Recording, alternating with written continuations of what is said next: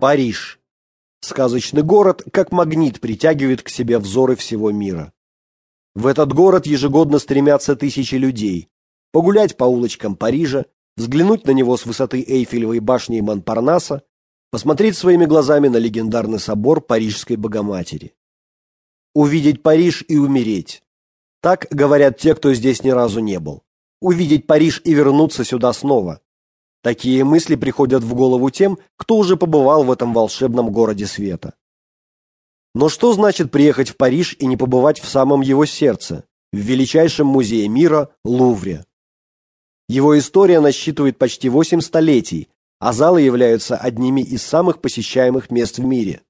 Здесь собрана величайшая коллекция шедевров мирового искусства. Итак, мы в Париже, и мы идем в Лувр.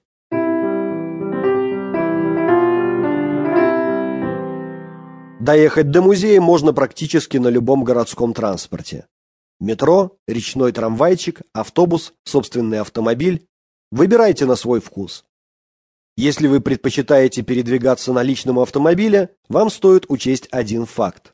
Музей находится в самом центре города, и здесь довольно часто случаются пробки. Если вас это не пугает, можете смело поворачивать в сторону музея. На подземном уровне для посетителей, приехавших на личном авто, предусмотрена парковка. Она открыта ежедневно с 7 утра до 11 вечера. Заехать внутрь можно как с улицы Риволи, так и со стороны Сены, с улицы Женераль-Лемонье. Также до Лувра можно доехать на метро. Для этого вам надо сесть на первую линию парижского метро. На всех картах она отмечена желтым цветом. Доезжайте до станции Пале-Рояль, Мюзе де Лувр. Отсюда в музей ведет подземная галерея, где к тому же находится множество кафе и магазинчиков с сувенирами. Этот способ хорош еще и тем, что поможет вам избежать больших очередей, в которые вы обязательно попадете на поверхности перед пирамидой Лувра. Если вы в душе романтик, советую вам добраться до Лувра речным путем. На речной трамвай Audiobook вы можете сесть напротив крупных достопримечательностей города. Возле Эйфелевой башни, Сорбонны, острова Сите, Люксембургского сада. Выходить нужно будет на станции Лувр, она же станция Франсуа Миттерана. Билет на Audiobook действителен в течение всего дня, и после прогулки по музею вы сможете сесть на ближайший рейс и снова отправиться в плавание по Сене. Попасть в сам музей можно также различными способами.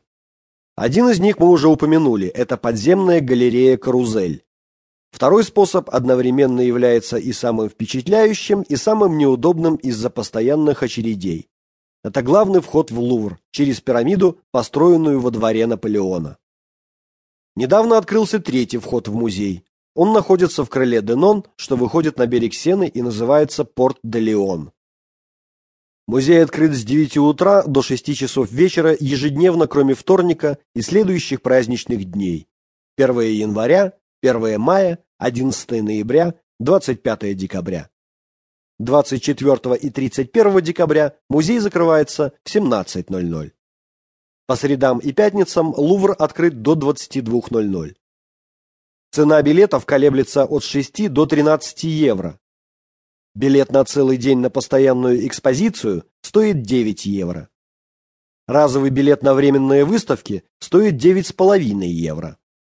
Существует также так называемый комбинированный билет, который дает вам право на посещение всех залов музея. Его стоимость составляет 13 евро. По средам и пятницам с 6 до 10 вечера практикуется льготный билет. Он стоит 6 евро на постоянную экспозицию и 11 на все выставки.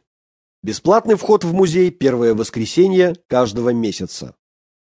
Право на бесплатный вход имеют посетители младше 18 лет, лица с ограниченными возможностями и их сопровождающие, преподаватели по искусству при наличии удостоверения. Стоимость экскурсии с гидом музея составляет 100 евро. Если вы не хотите тратить деньги на живого гида, можете воспользоваться аудиогидами, благодаря которым экскурсия по музею будет более интересной. Вы услышите краткие описания некоторых произведений искусств, написанные кураторами музея.